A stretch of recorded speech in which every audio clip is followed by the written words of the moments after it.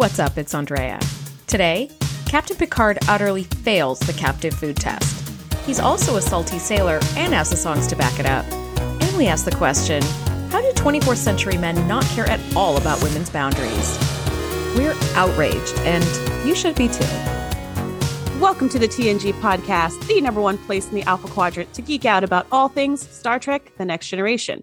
I'm your co-host, Charisse. I'm your co-host, Andrea. Charisse, today we're talking season 3, episode 18, entitled Allegiance. This episode was written by Richard Manning and Hans Beimler and directed by Weinrich Kolb. It's stardate 43714.1. Captain Picard and 3 other people are abducted and imprisoned by an unknown force and replaced by duplicates.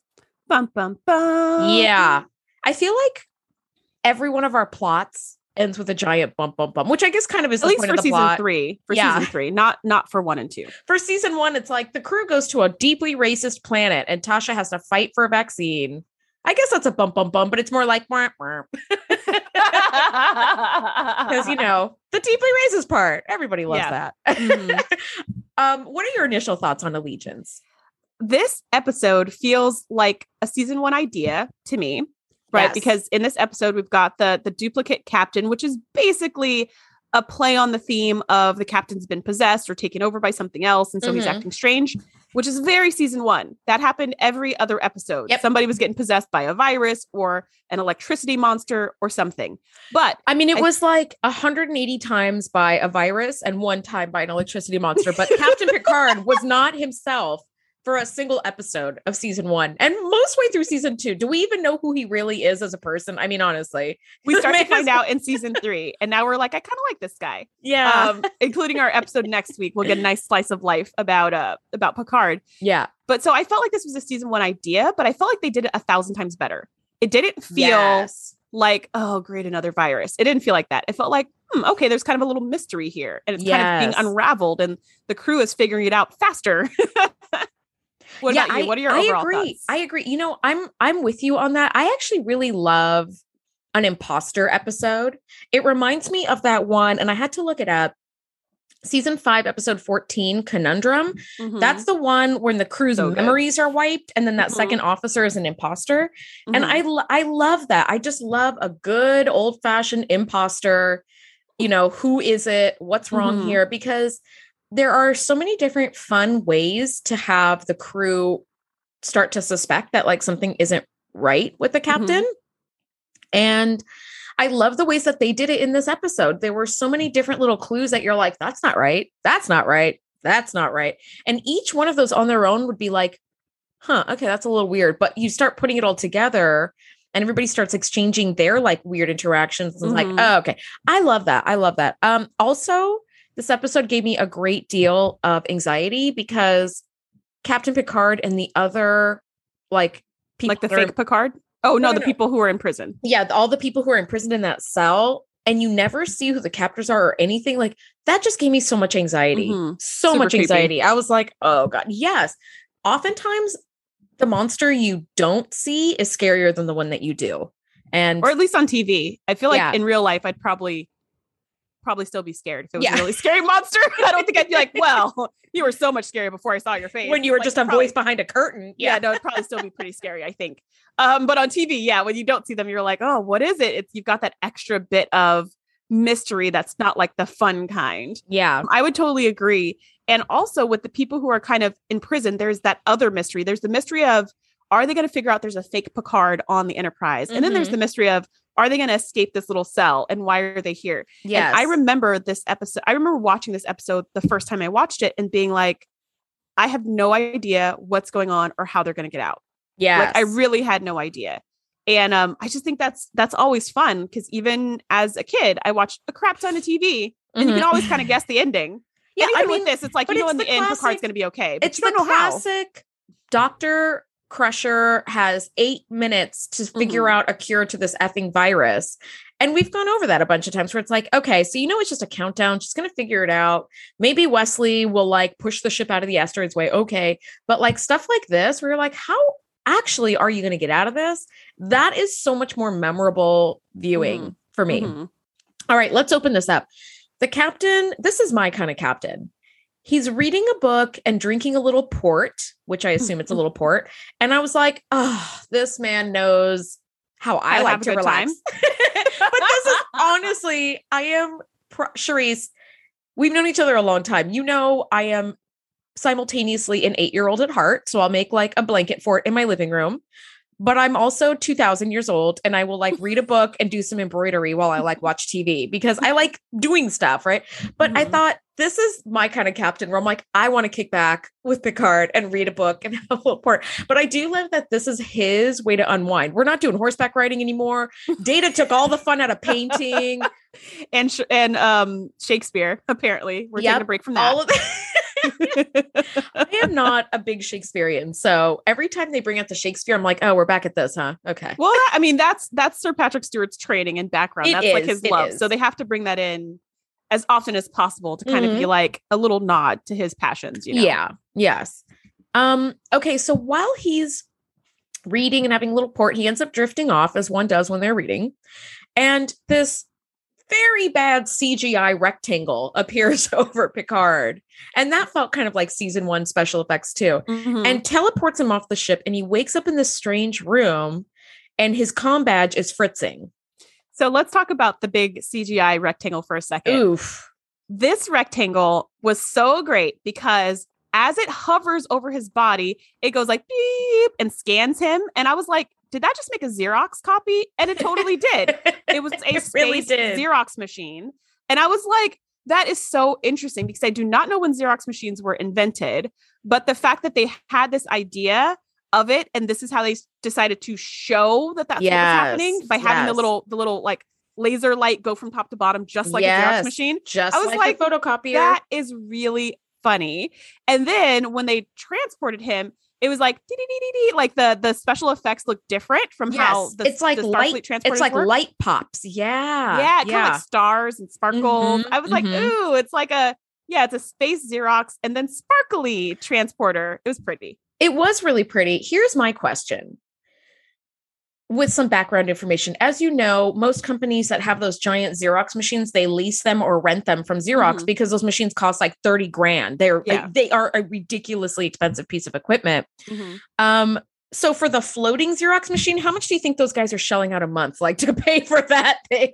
I mean, if they spent 10 grand on that wheelchair for that really weird guy, you know, in season 1, who even knows how much a floating space Xerox machine lease would be? It's way above my pay grade. That's for sure. You know, that's for sure. Okay. So on the bridge, Data detects some strange energy readings and Worf and a security team go to the captain's quarters. And at first, you know, they ring the doorbell and he doesn't answer. And they're like, all right, security override. But as soon as they're saying that, the doors to captain's quarters open and a doppelganger captain answers the door and is like, is everything all right? And he's got his book in hand, his port. And that is like, because we know that Picard has been kidnapped, but now there's a doppelganger. Like, things.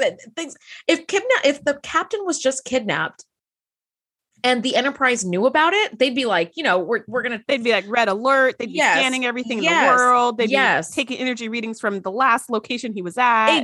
Everything. Geordi's gonna reverse the shit out of that polarity and find him. Okay, because you know that's what Geordi does. Wesley's gonna find the Traveler and go into some subspace corridor and rewind time and find him. They're gonna find him. Yeah. But with the doppelganger, Troy is going to be feeling fear and uncertainty. With her teeth.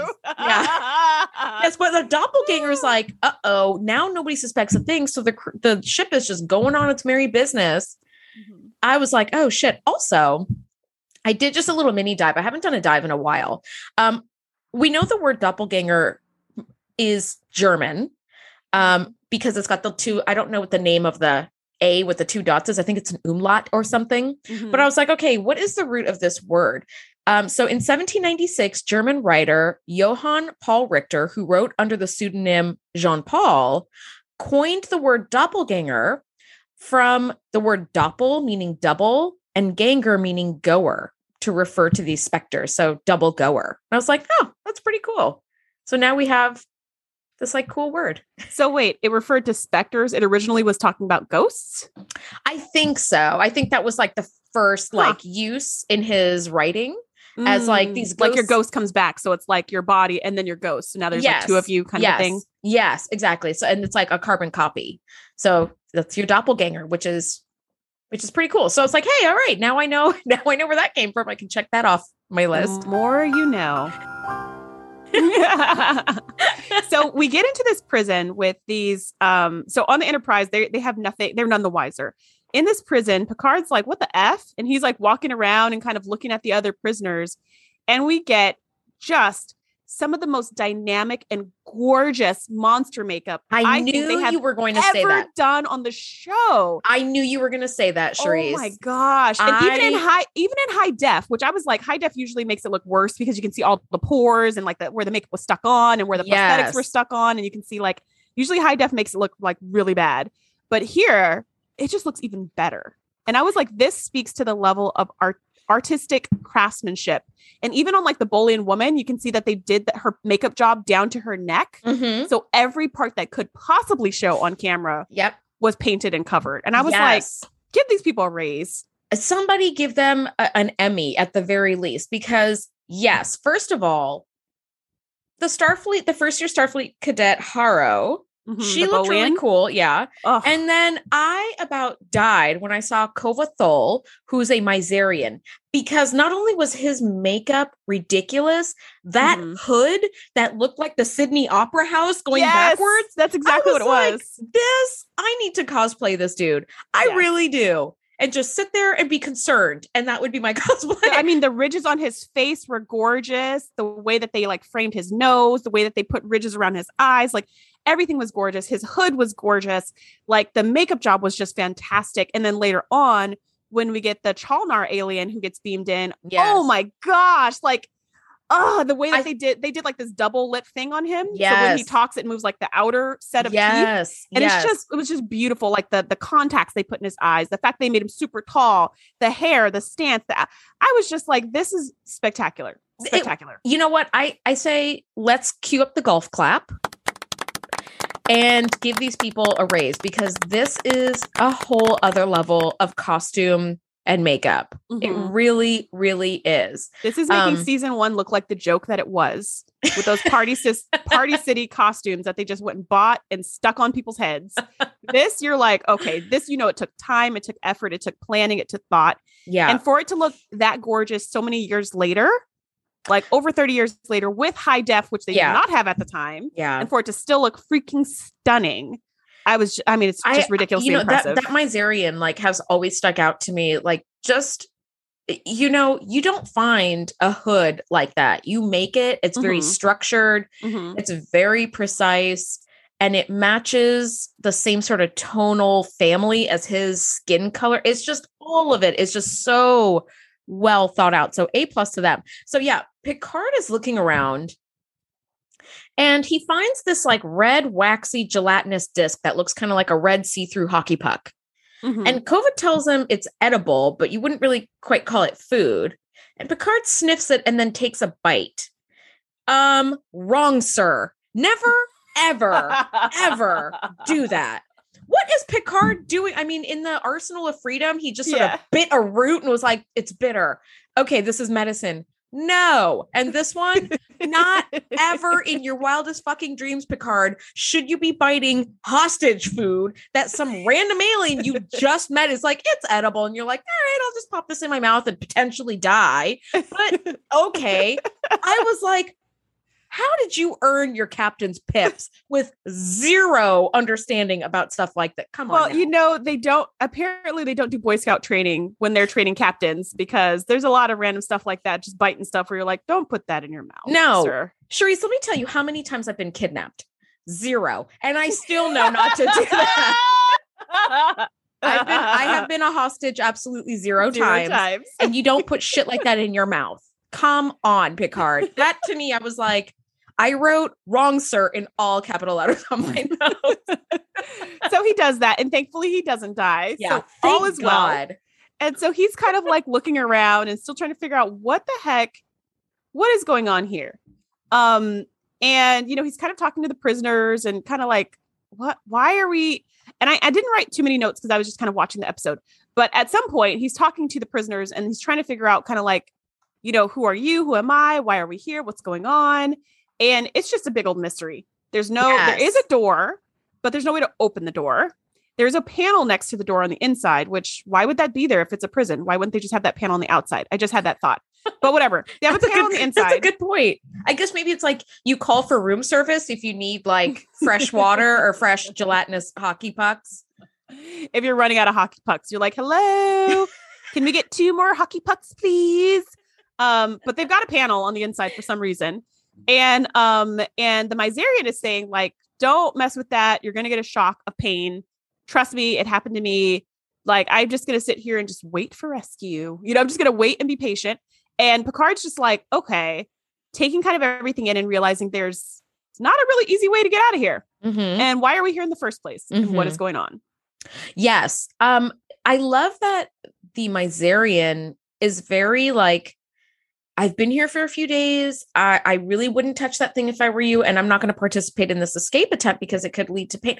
I love that just small little statements like that give us such a glimpse into what kind of person he is and also what kind of race he might represent. Mm-hmm. Where it's like, what are your aliens like? And as we find out later, he's like part of like the race of like thinkers and like the peaceful, like pretty much pacifists. Yeah, they're pacifists. They're against any kind of violence. And early on when he's talking to Picard and he's like, and Picard's like, do you have any enemies? Right. He's talking to the Bolian ensign and he's like, well, your people are at war with this other people. Maybe it's them, and someone's like, well, what about the Romulans? He's like, yeah, maybe it's the Romulans. I don't know. And he's like, who are you at war with? And the Myzerian's like, my people aren't at war with anyone. Like, we have no conflict with anyone.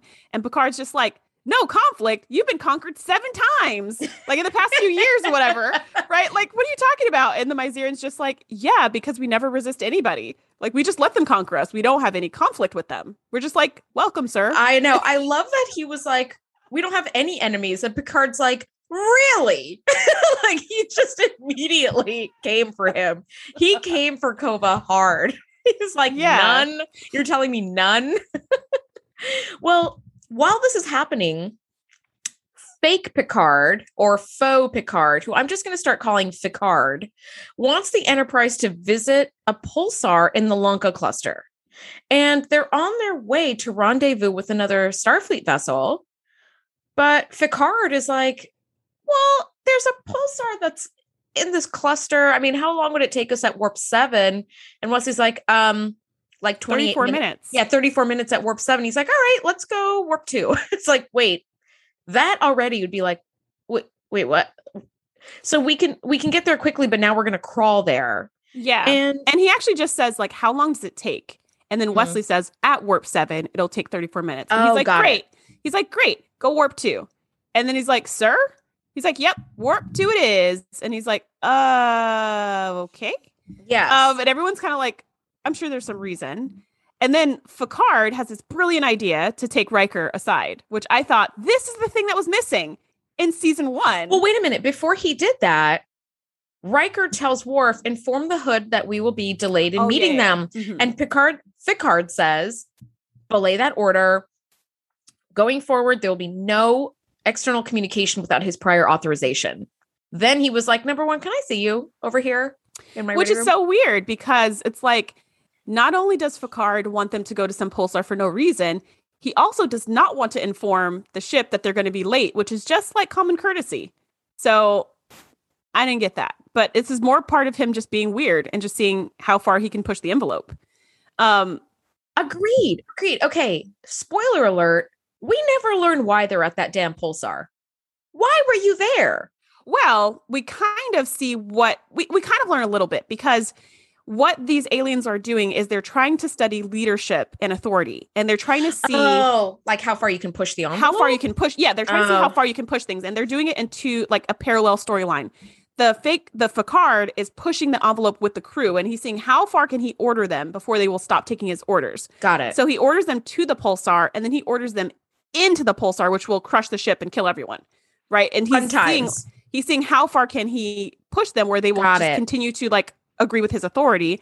And then on the other side in the prison, they're saying, how can they push authority with these 4 different cultures by just keep changing the scenario and changing the scenario and changing the scenario to see how far they can push them before they just lose their crap. No wonder. Okay. That makes more sense, because in the episode with the Bynars, they took the ship to Binus because the Bynars were dying and they needed their help and they needed to reboot their whatever. Yeah. But this, I was like, does this alien race need the pulsar's energy for some reason? I couldn't understand why they were there. Though that makes more sense. Sure don't. But why they're good. Like, yeah, but so he just wants to be rude to like not tell the Hood that they're going to be late, and I don't get that. But anyways, it's just more of like, how much can I tell them to do that they'll just be like, yes sir, yes sir, yes sir. Yes. Well, for me, it's always red alert in my mind when someone says we're changing plans drastically and you're not to communicate to anyone for any reason. It's like, uh-oh. That's why I wouldn't do well in the military, because I'd be like, well, that smells fishy. And they'd be like, you're relieved of duty. And that would be the end of that. And you'd be like, that's probably a good idea, sir. Yeah, I'll be over. I don't know why I'm here. I'll be over here playing Fortnite. So I had no intention of following any of your orders. I don't know why I'm here. No. If you're a soldier, you need to like follow orders blindly. This is also why I would not make a good soldier, because you need to like, there's some stuff that goes down and you just need to do what you're told or you could die. And I do not do well with doing what I'm told, or I could die. I'm just like, but what if we do it a different way? Like, I'm just I'm not a good fit there. Nor would I fit in leadership, because I also can't order people to do things that I know is dangerous, which is what you need to do to be a leader, for crying out loud. And we see that in season 7 when Troy takes her command training. You have to order people to do dangerous things if you're going to be a leader in a military organization, which, spoiler alert, Starfleet is. And it's like, well, Picard doesn't know that, but they are. Yeah, Picard doesn't know, but everyone else knows. And it's like, yeah, I wouldn't do well in that either, because I'd be like, but they're my friend, or it's really dangerous. Like, I just would not. I just have no point in being anywhere near there if we want to protect our country. Yeah. So Picard pulls Riker into the ready room and is just like, hey, buddy, you know how I can't always tell you what we're doing, right? And he's like, yeah, I totally get that. He's like, well, this is one of those times where I'm going to be doing some strange stuff and I can't tell you why, but just trust that it's for the best and I will tell you when the time is right, or something like that. Yes. And Riker's like, yes, sir. Okay, sir. Yeah. We're behind you, sir. You know, and it's just like, if this was the real Picard, then everything he's saying is 100% true. Like, they'll be with you no matter what, whatever you say, because you've gotten them out of so many scrapes and jams. And, you know, the ship's about to explode in 10 seconds and you tell them to release the EPA conduit on deck 2 and it saves you at the last second. Like, of course. Yeah. But I thought this was really a clever thing for the Picard to say, hey, I'm going to be acting weird. Just trust me. Okay. Because like, that's what none of the people did in season 1 when they started acting fishy. They never told them like, I'm going to be fishy. Just trust me. It's cool. that is so validating for Riker, because Riker's like, ooh, I'm being brought into the fold. Yes. And I think that does engender a greater level of trust than just saying, Worf, belay that order. No one talk to anybody for any reason, for it, no matter what, no matter who does what to you or says what to you, you shouldn't talk to anyone for no reason, right? Like, he made that so clear. And then that immediately starts getting looks. But to pull Riker aside and be like, hey, I just need you to know, you know, I can't always tell you the details of our mission, but this is, you know, what to expect the next few days. There might be some weird stuff going on. I love that. And of course, Riker is like, he put his trust in me. And so Riker's all excited. Riker's loving it. Yeah. And then he can, you know, let the crew know when the crew is like, what the heck? He can be like, well, there's something going on and we're just going to trust him, you know? Yeah. Yes, agreed. So meanwhile, Picard is trying to communicate with his fellow captors and he's getting to know these hostages and trying to come up with some reason that they all tie together why they would be abducted. And as they're talking, this crazy looking alien named Isok is teleported in his like sparkly star teleportation. And he's from the planet Chalna, and we have never seen this alien before, as we've never seen any of the aliens before. I think that are fellow captives. We maybe not. We haven't met the Bolian guy who cuts hair yet. Wasn't he in season 1 or no? No, Mott. No, he was not. Yeah. So this is our first time seeing all 3 aliens. Yes. Yes. And Isok is this crazy looking alien. I thought that vibe on him was a little bit more season 1-y. The makeup was done really well.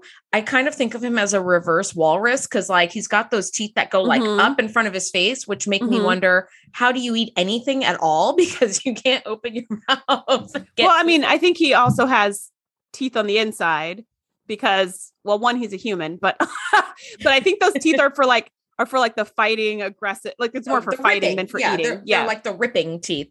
Anyway, he looks insane. He's about 12 feet tall, this guy. Just towers over everyone. He's got the crazy warrior eyes. I think of him as Klingon, but like wilder even, because as we come to find out, like his people have no use for rules, for government. It's just pure anarchy. Pure anarchy. It's kind of like the Gatherers from the Vengeance Factor a little bit. Yeah. So it's the warrior mentality of the Klingons, but without like the honor of the Klingons that keep... with the pirate mentality of the Gatherers. Yes, absolutely. And I definitely got a Nausicaan feel when he first beamed in. I was like, oh, it's a Nausicaan. And then when he was like, I'm from Chalnar, I was like, oh, wait a minute, what? Yes. But, whatever. This costume was sick. It was amazing. It was great. I loved everything about it. And his attitude and him being kind of like gruff and a fighter and all of that. Yes. I really enjoyed how the broad strokes with which they painted these three characters that Picard is with. You could really feel their personalities just from the way they stood or walked or talked, regardless of what they said. So you notice that the Myzarian was just sitting in kind of like, you know, his yoga pose, right? Yes. He was just sitting. He was just meditative. Yeah. He was just meditative. Like he almost never moved. He only stood up like one time. And then you see the Bolian woman is just like, yes, sir, right away, sir. And kind of like, you know, like a little mouse running around. And then you see this Chalnar guy who's like stalking around the room, you know, back and forth, because that's his personality. You can just feel like the energy and the angst and like the anger and like we got to do something. And you see Picard who's like pacing and taking stock of everything. And, you know, I don't know. It was really well done with how these characters felt real. They did, even though it was for one episode, these characters felt real. But they felt like they had fully fleshed out characteristics, right? Like you can tell they have first year cadet. Yes, the first year cadet was very eager to like help and serve because that is the role of a first year cadet. Captain is clearly in a leadership role and he's trying to take stock of everything and put together the pieces because he's a thinker. The Myzarian is just like, leave me out of this because I'm a pacifist. I'll just wait for my release. And Isak is like, all right, we're going to burn all of this down. And if we die in the attempt, then fine. Which even more than Myzarian was like, I said, leave me out of it. Okay? Yeah, exactly. My clothes and makeup are very flammable. Please do not do that. Anyway, meanwhile, Picard appears at the staff poker game. And here's a teeny little bit of trivia I found. There are only 2 scenes in the entire TNG universe where Captain Picard shows up to the staff poker game. This is one of them, and All Good Things Part 2 at the very end. And I was like, oh my gosh, it's and he doesn't sit down to play. He's just standing there. But super awkward. So awkward. So awkward. So he appears and he asks Geordi to increase engine efficiency to 95% because 93% is just not good enough or whatever. And Geordi's like, okay, I'll go do that now. And Picard's like, no, like you're having recreation time. It's fine. But Geordi's like, look, Lady Luck left me a long time ago. I've been losing my shirt in this poker game. I'll go do that now. Here's where things I think got, for me, weird. Riker's now like, well, we've got an empty seat. Like, take a seat and play. And he's like, no, I'll just observe. Well, don't just stand there. At least sit down and observe, because he's just hovering over people as they play. And I think Troy wins a hand and he's standing there applauding like, good job, Troy. Wow. And everybody's doing the side eye. Like, this is just awkward weird. And like weird. Like at least sit down and observe and just like be there for like the giggles of it. But like, yeah, it's just super weird. So he pulls Troy aside and he asks like how far the crew's trust in him goes.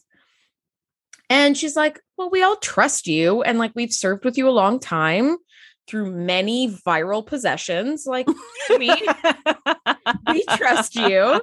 And he's like, okay, good. Because, you know, Let me know if that changes. Yeah, I want you guys to trust me no matter what I do.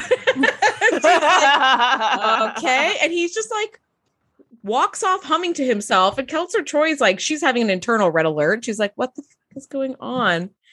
And Picard continues to just kind of make people feel just slightly off balance. He goes to Beverly for a physical, even though his annual physical isn't for another month. And we all know that Picard doesn't have time for medical shit. Mm-hmm. He's like, I have a job to do. Mm-hmm. And he's trying to like allay any suspicion. You know, he's trying to like prove to people in different ways that like, I'm great. Everything is great. You know, which of course all is well. Yeah. Which is so weird because you're like, why would Picard ever volunteer for this? Like he wouldn't. But the fact that every single scan and test that Beverly ran showed that it was Picard, it was exactly the same as his last scans, is like, man, their little Xerox machine is impressive. Mm-hmm. And they say at the end of the episode that it can copy even brain cells and neuronal pathways. So basically memories and personalities can be copied like verbatim, basically. Yes. That is ridiculously impressive. That is super impressive.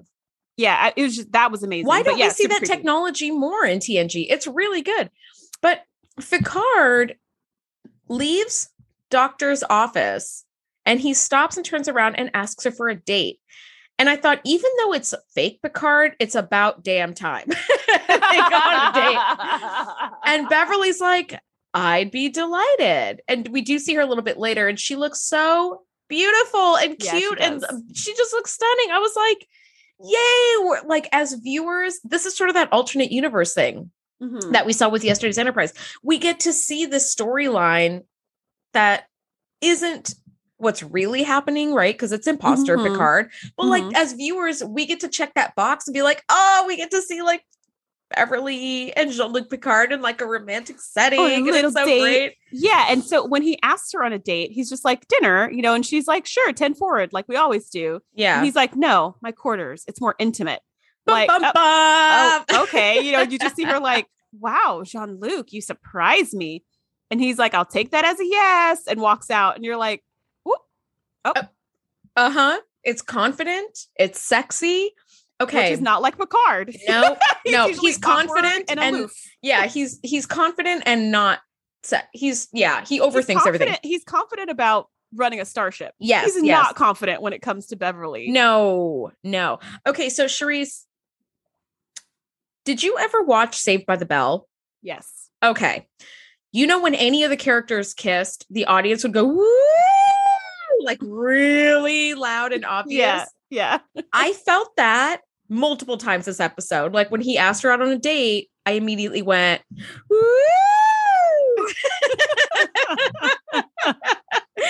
And then when they're on their date, I did that again, but we're not quite there yet. But the real Picard and his fellow detainees are attempting to escape and they're hit with the pain beam. Which is so unfortunate, but so really cool that the Chalnar like crushed that box. I was like, whoa. When they were like trying to pry it open and they couldn't figure out how to get through the panel. And he was like, that's easy. And he just like punched it in the face. Yep. And it broke into a million pieces. Yep. I was like, man, where was this dude earlier? Also, amazing. Also, I thought, yeah, thank God he's wearing gloves because you would have had just like shards of glass and plastic coming out of your knuckles. That would have been really unfortunate. Maybe. We don't know what his skin's made out of. That's true. I can imagine it's tough, titanium. Leathery something. Yeah. Right? It's just carbon fiber. So they're hit with this pain beam and totally incapacitated. And I thought somewhere Worf is feeling really jealous. He's not getting hit with his pain stick when he wants to. But yeah, so we see the Myzarian being like, told you so. Yeah, I did warn you. I did. And I thought if there's ever an I told you so, that's the perfect place. Like, I told you not to do that. I kind of thought the beam was going to stun him also. Like, I thought it was just going to be like a widespread beam that just stuns everyone in the cell. But the fact that it didn't stun him because he wasn't near it or wasn't trying to like do it, I thought that was really interesting. I think that is really interesting too, because it's like, it shows an intelligence. It's not the alarm system has been tripped and this beam just goes off and everybody, which would make more sense to me. It would make more sense, but I think that really does show intelligence. Like, he wasn't part of it, so he's not punished. And I thought that was kind of cool.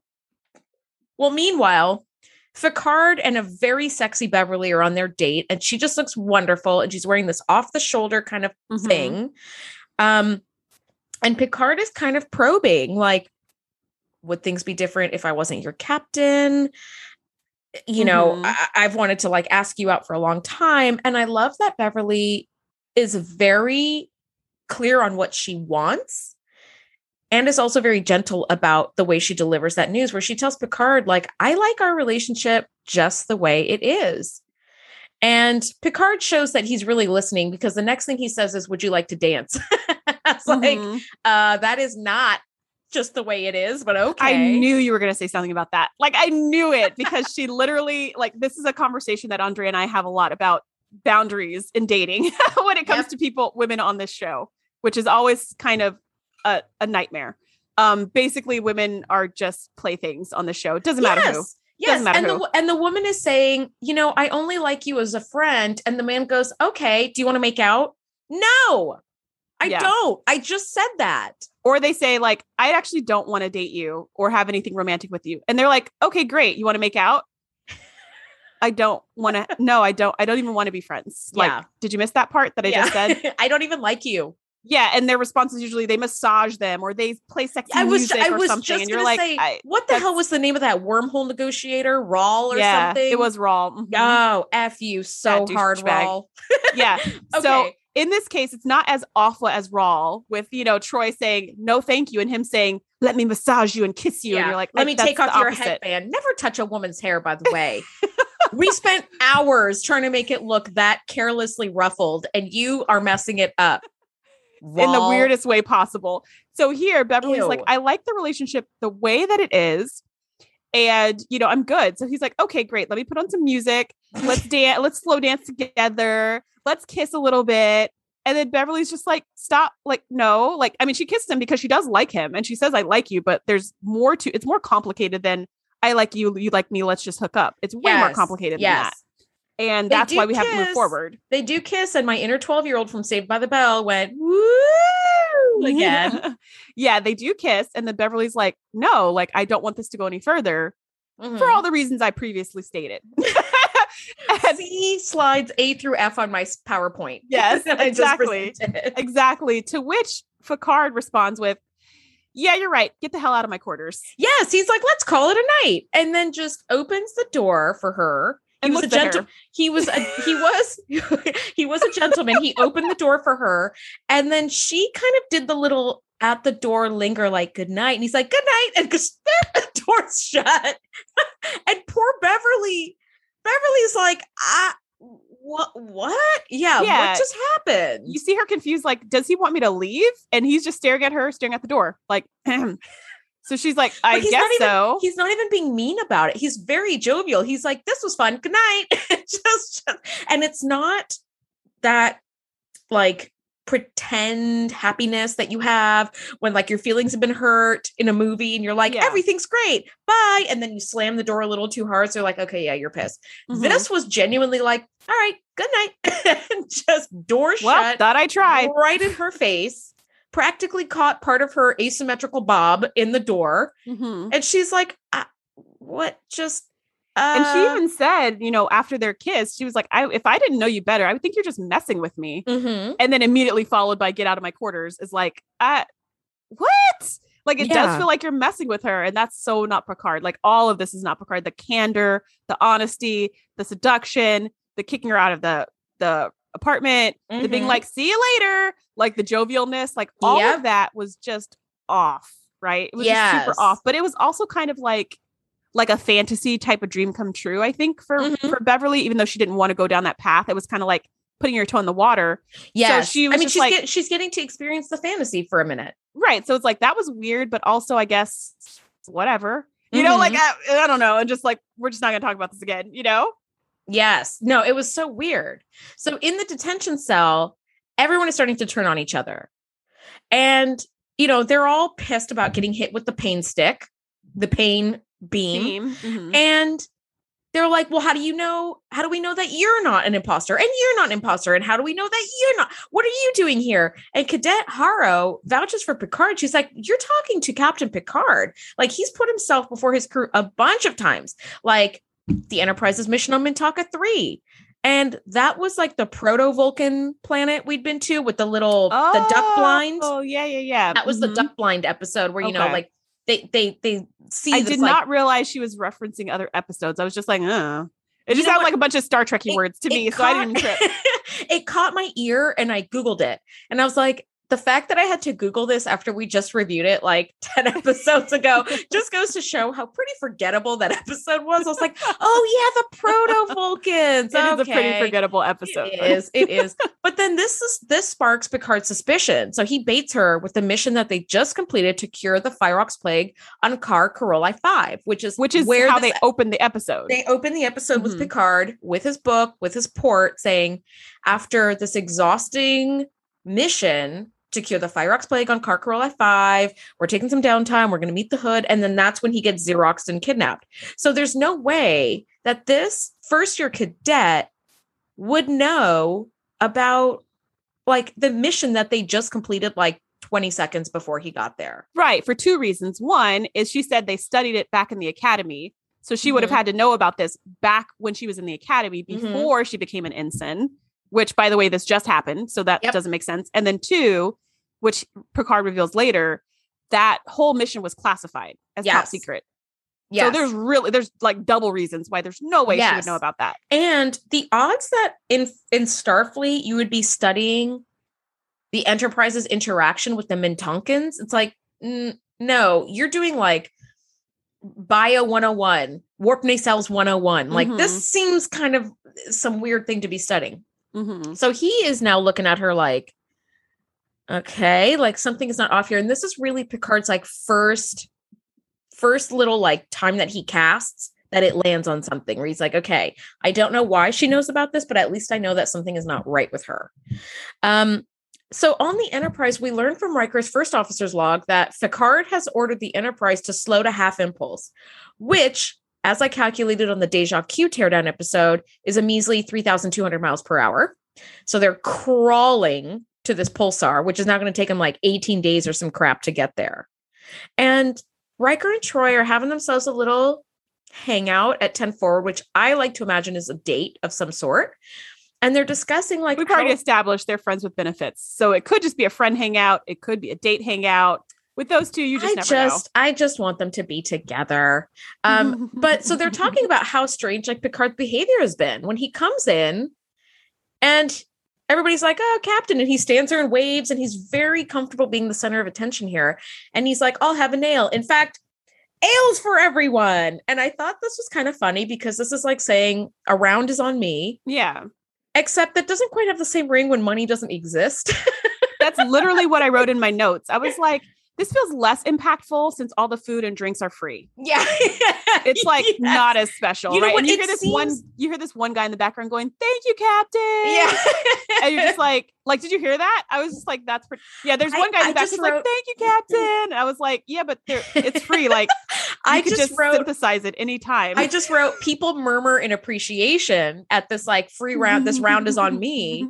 But it's like, you know what? It goes from being a treat, like, oh, great, I don't have to pay for this like beer, to now I can get ale if I fucking wanted to. And now this captain is basically like obliging all of us to drink ale with him. And I don't like ale. It upsets my stomach. Otherwise I would have ordered it. Like, that's kind of what I thought. I was like, now it's just an obligation where it's like, oh, ale for everyone. Yeah. And then Picard decides to toast to the finest crew in Starfleet. And then he starts singing ? Like, he's like, back in the academy, we used to sing when we would celebrate and toast our drinks or something. What are you, the chimney sweep from Mary Poppins? You just don't burst into song. You don't do You love a good musical, though. So then he starts singing and he's like, la, la, la, la, la, la, you know, and he's singing with Worf and Geordi. And they're both like, what the? And so he starts singing, come on, you know, and so they kind of start singing along for like 2 or 3 bars. And then he turns around and they stop singing immediately. And they look at each other like, what the heck was that? Yes. You know, Geordi's doing his best to be like a suck up, right? He's like, yes, and I would have, like, he doesn't know the words to this song. He sure as hell doesn't. Worf is like, I'm not of your people. I have no idea what's happening. Well, he's pull that Klingon card. Nah, Klingons don't do that, homie. We don't do that. Mm-mm. I want to sing about Jolly Jack Tar. What the fuck are you talking about, Picard? And Picard finds a table of like 3 people who know every word, and they're like swinging their arms. Like, that's I'm sorry. One of the guys who said, "Thank you, Captain." Probably one of them. So it turns out that he's singing about a Jolly Roving Tar, which is a 19th century song, a Newfoundland folk song, told from the perspective of this woman, Susan, who's lamenting the wandering of her beloved Tar, which means sailor. So it's just like a sailor song, which makes sense. It is a sailor. That's kind of like yeah. So there's some kind of connection to pirates or something going on here that we don't quite get. So this is going on, and like Troi and Riker are like, "What the F?" And Geordi comes and sits with them, and he's like, "What the F?" And then the next scene, you see a secret meeting. Yes. In somebody's fly quarters. Yes. Next thing we know, they have convened their first ever No Picard's Welcome Club meeting. And everybody's got some evidence as to why. It's like Dumbledore's army, right? Yeah. They're all finding the secret room to be like, all right, what's up? They all show up to the room of requirement on the Enterprise. And they're like, what the fuck is going on with our captain? Yeah, it is. And when they leave the room, it disappears. So I guess it would just be the holodeck. Who the hell knows? But anyways, they're in somebody's fly quarters. And they're like, all right, so we were all a witness just now to this ale swiveling, singing captain. Yes. Yeah. And that is off. And then they start saying, well, another thing that's off is, Beverly's like, we had dinner. It was very unusual. Mm-hmm. And Troy's like, yeah, he pulled me to the side and it was very unusual. And they're all kind of like, yeah, he's being unusual. And Worf's like, I will not mutiny against the captain. And Riker's like, dude, no one's talking mutiny. We're just saying he's being unusual. Yes. That's all we're saying right now. And if he's just a little bit off, that's okay. But if he starts to endanger the ship or something, that's another conversation. Then we need to talk about that. Yes. So Data does point out like that energy burst in the captain's quarters. And they're like, we haven't really investigated what that was because Picard answered the door and he's like, everything okay? Everything's okay. All right. Good night. And like, must have just been some anomaly. Who knows? So I do love that Data points that out. And they're like, well, maybe it did there's an outside influence. Maybe that pulse like changed his brain somehow. So they're still thinking it's Picard, but like something about that energy that they totally forgot about. Yes. Maybe is making him be a little bit odd. And that's when they're like, Beverly, what about his scans? Did it like mess with his brain?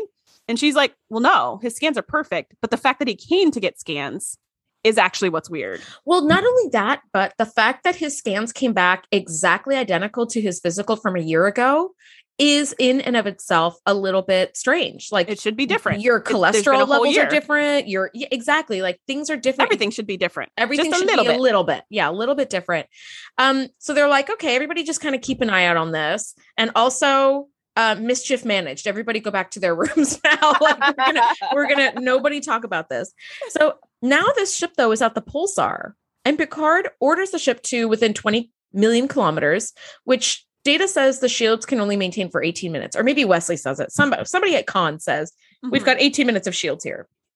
And Riker, probably Data, because Data was like, Shield 3 has just failed, moving to Shield 4. Like all the shields are like, which for me, apart. I was like, you have multiple shields? I That's what I thought too. Yeah, I was like, wait, since when? I thought it was just one shield, but I guess there could be multiple shield generators to make the shield around the whole entire ship as a bubble. That does make sense, but I never thought about it before he said Shield 3 has failed. Now it's Shield 4. It's like, what? See, I knew, they always said like forward shields, aft shields, stuff like that, right? Depending on where you're getting hit. But 3 and 4, I'm like, are these different generators? Are these different levels? Like I was like, different layers or is it the same? That's what I said. Shield, but different things that generate the shield in case one fails. There's backup shields. I don't know, but I was so there for it. So if you know the answer to that question, send us an email to info@thetngpodcast.com because somebody listening to this knows about this whole shield situation. I am dying to know. Okay, so Riker decides to pull Picard aside and he's like, what the F is up? Like, we've done everything you've wanted us to do. You're putting the ship at risk to just like observe a fucking pulsar. Like, we've got all the info we need on pulsars. We don't need to be here. And we know a lot about this specific pulsar because he asked this before they ever set course. He asked Data, how much do we know about that pulsar? And Data's like, we know everything about the pulsar. We know this, we know that, we know that. And he's just like, all right. Wesley, set course. Yes. So it's like, there's really no reason to be here. There's no reason for you to be here. So Riker warns Picard that he may have to take control of the Enterprise if Picard keeps acting in this weird way. And I thought this was so well handled by Picard, because he kind of gaslights Riker. And he's like, you've been under a lot of stress lately. You maybe haven't been yourself all the way. How do you know it's me that's acting strange? You might be acting strange. And if you keep pushing this, I may have to investigate as to your ability. So I would really think twice about how you come at me. And I was like, ooh, that was just like the most pleasant and polite threat I've ever heard. Mm-hmm. I was like, it kind of reminds me of the episode when Picard was possessed by the electricity monster. And Beverly was like, sir, I think there's something wrong with you. I need to do a full medical scan on you. And he goes, you know what? I think there's something wrong with you.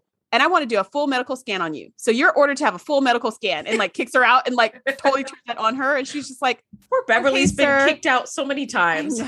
I know. And she's just like, okay, sir, I'll go run a scan on myself. Right. Instead of being like, nah, homie, like when I am saying there's a problem, I am the chief medical officer and I outrank you in medical decisions. You can't fire me. I quit. Yeah. I came to you first. She could have pulled her card on that, but she didn't, because she wanted to respect him, respecting the Picard he was, not the crazy, possessed electricity monster version.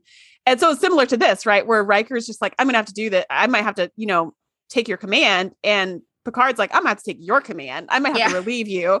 And you're just like, shoot, I'm breaking up with you. No, I'm breaking up with you. And I thought of it first. So there you go. Which totally happened to me before, which was so funny. Oh God. Yeah. I broke up with this guy. And then like a week later, he was like, I think we should break up. And I was like, I was like, were you written by 1988 men? What are you talking about? I already dropped off your... Did we do this last week? Is this like Throwback Thursday? But I was just like, I already dropped off your CDs and your Letterman jacket, and now you're telling me you want to see other people. Like, my friend, what are you talking about? She was like, didn't you already break up with him last week? I sure did. Like, but he wanted it to be his decision. If that makes him feel better, I am okay with that. But yeah, so that's what's going on here. And what the hell? And then he does tell Riker, like, do you really think you have enough evidence to go before an inquiry board to prove that mutiny was like acceptable? And Riker's like, no. Like, he knows he doesn't have a leg to stand on, but he also says, but I'm not going to let you endanger this ship. Like, I will take over if I have to, even though I will get court-martialed. Like, I'm gonna do it. Yes. And Riker really stands by it, because Picard orders the ship to 10 million kilometers, at which point the ship will be totally destroyed and all lives lost. So Riker's like, okay, so we've had about enough of this. Mm-hmm. We're done now, and you're no longer in command. And Picard is like, okay, Worf, escort Riker from the bridge, but it becomes clear immediately that nobody's listening. Yeah, which was such a great scene, because you're like, oh, poor Worf, he's put in such an awkward position. But because they had that conversation earlier about he's just acting weird, like, we're just going to keep our eyes on it, he's already kind of like prepped to be like, yeah, you're trying to kill us all. So no, I'm not going to do that. I'm not going to do that. Did you notice that when Picard finally sort of reveals, like, Riker is not in his right mind, Worf, take him away, like, he really makes his power play, this doppelganger Picard is standing with his back to the main view screen, and he's lit in such a way that he doesn't look like his normal self. And I noticed that. I was like, what a nice little nod. It's like, we know that he's the fake Picard. We've known it the whole time, because we know what's happening to the real Picard. But the crew is just for the first time really fully seeing how he is, and that he's absolutely not Picard. And I thought that was kind of a cool little, if they did it by accident, then props. But if they did that on purpose, I thought that was a really intelligent way of sort of showing him literally in a slightly different light, so that the crew is like, oh shit, no, you're really, really not our Picard at all. I thought that was pretty neat. I was like, wow. I didn't notice that. And this whole time, like, we know that it's a doppelganger Picard, but it could just as easily be a Picard whose brain has been changed, like an altered Picard, right? We know it's like a whole different person. It's not even the same person. Yes. But every time in the past when Picard's been possessed, it's still been Picard, just like as a puppet. Something inside him is like changing his actions or whatever. So for our purposes, it's the same though, because this guy has copied all his memories and affectations and his walk and his stance and the sound of his voice and all of that. Oh, and they're all gray too. I love that. I was like, hey, Picard's drinking Earl Grey. Okay. It's a pretty impressive copy. So then Worf is just like, he doesn't say anything. He just stands there.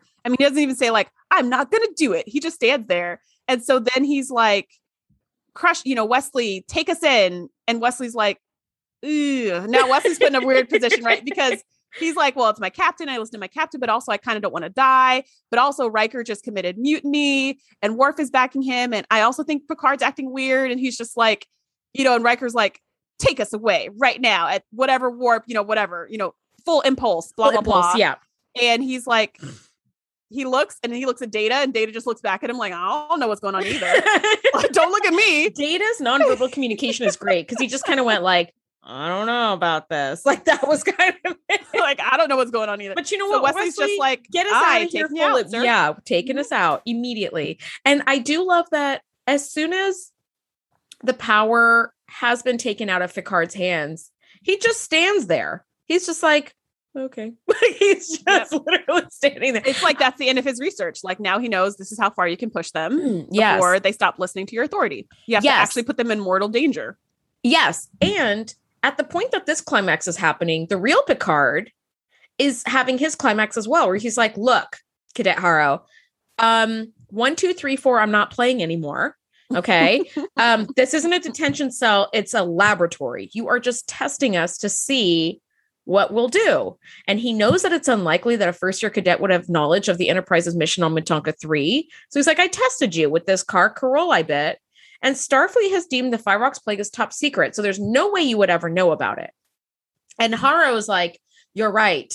It is over or something. And she transforms into these 3 crazy ass looking aliens with horrible uniforms that are like skin tight lycra spandex latex corset. The best that Starfleet technology has to offer. They're always doing some latex like bodysuits. They really do, and it's not for everyone. It's not for me. This is why I want to dress like a Klingon for this reason. Yes, because I would not be very flattered if I had to wear a skin tight anything. I would look awful. But anyway, yeah. So she transforms into 3 aliens who say that they've been observing the remaining 3. And because I didn't remember quite how this episode had ended, I was like, wait, but is Isak and Thal, like, are they aliens that are observing? Is this all, everybody's an imposter but Picard? But it turns out that she's the only one. She's been observing them.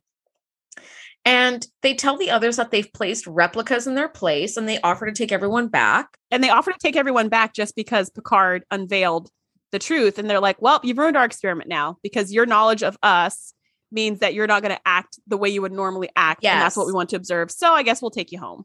It wasn't like, sorry, because they reveal later, they have no concept of morality. And they think that this is just fine to do for their like educational purposes. Yes. And it becomes the dual slit experiment. Once you know it's happening, it's going to behave a different way than it would otherwise. So it's like, okay, well, experiment's at an end now. And so they zap the aliens all back to where they came from. And on board the Enterprise, the real Picard appears on the bridge with his captor. And Picard turns into another alien of the same race.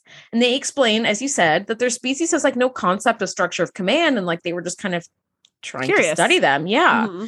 I think that is such a cool concept when you're dealing with alien races. I think that's great writing on behalf of the Star Trek writers, because you would meet different aliens that have different moral compasses and moral guides, and things like studying a race by keeping them captive probably wouldn't phase like one alien race, where like we would be like, oh my God, this is like a huge invasion and a violation.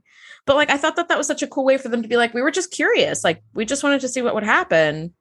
I thought that was really neat. And that's also a departure from season 1, when everything was being possessed by something that was like evil or out to destroy stuff or whatever. Yes. It's like, in this case, no one's doing this to be evil, which it kind of felt like, why are you trying to kill the entire crew? Or like, why are you trying to imprison these people and make, Isak like kill the Myzarian? Like, why are you setting up these really dangerous scenarios?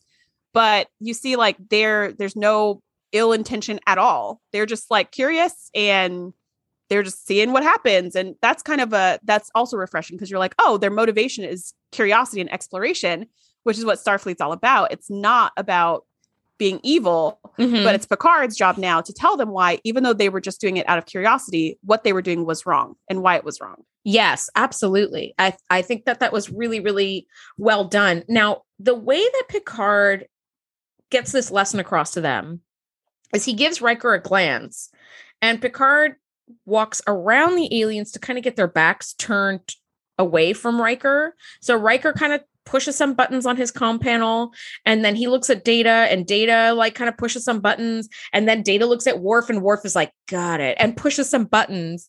And then Picard says, now, Mr. Worf, and suddenly a force field appears. And I thought, doesn't it just take one person to put up a force field? Like, do you need to have like multiple people? It does, but somehow this force field was like very small, and it was only around those two people. Yeah, it was like a tube. Yeah. Yeah, it was a tube. And I feel like it has to be some kind of special force field because they have some really cool technology for transporting in and out of places. They just like put their finger in the air and kind of Q style pop in and out of things.